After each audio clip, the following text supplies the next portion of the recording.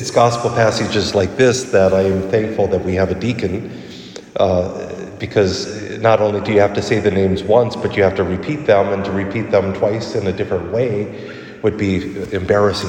But no, we have them memorized, and thankfully they're phonetic.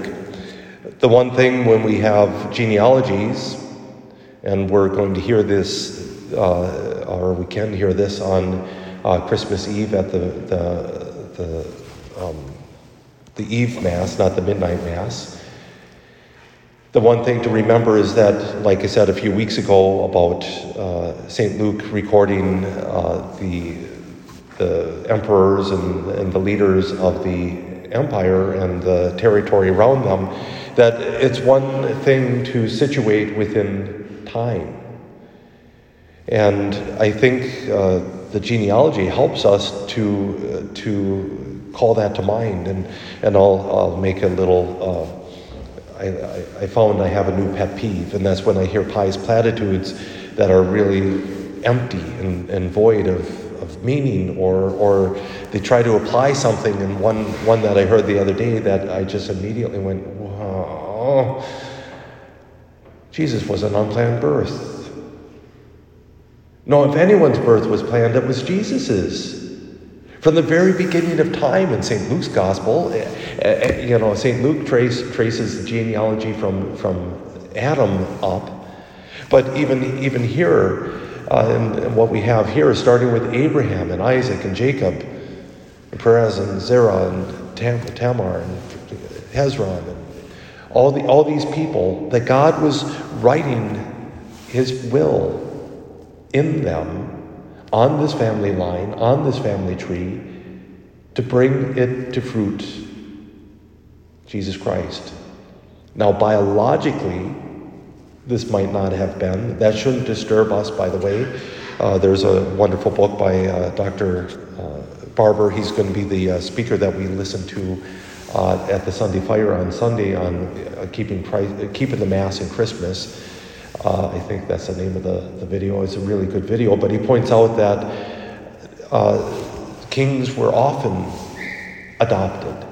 Emperors, Augustus Caesar was adopted. He wasn't biologically the son, but he was adopted.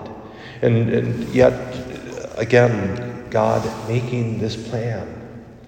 And one thing to point out, it's so easy to get lost in all these names, and we know who Abraham is, or hopefully we know who Boaz or Obed or Jesse. Certainly we should know who Jesse and David are, or Solomon, or Hezekiah, or Ahaz, a wicked king. It's easy to get lost in all those names of the ones we don't know all that much about. But the thing to remember is that all of them, good or bad, helped form that family. And St. Matthew stops a few times and names the women, the mothers. And if you pay attention, Tamar was raped.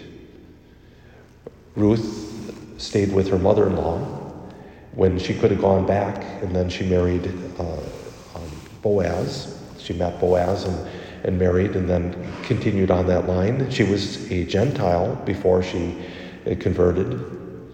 Or Bathsheba, of course, we know that story of David looking down and being taken in lust, and taking Bathsheba, let's just leave it at that, and then eventually taking her as his wife, losing that first child and Solomon being born. Or, of course, the Blessed Mother, who preeminently had a planned birth, a planned conception. And I have to admit, I've been reflecting on family quite a bit these last few days for various reasons. And when I read these genealogies, and especially today as I read, I couldn't help but think, all of us have family trees, right? And some of the trees are filled with lots and lots of good fruit, and some are not so good fruit. And some of our trees have a few nuts on them, but that's another story. But it doesn't matter, because just as Jesus Christ, God was guiding this family tree to Jesus, he is guiding us too. And so we come this day asking the Lord to help us to understand how he planned the birth of Jesus Christ. And that we would see in these people, saints and sinners, fruits, good and bad, that how God made it right. God made it good. And God planned it. And so even if we don't understand God's plan this day, we know that God knows what he's doing and trust in that plan.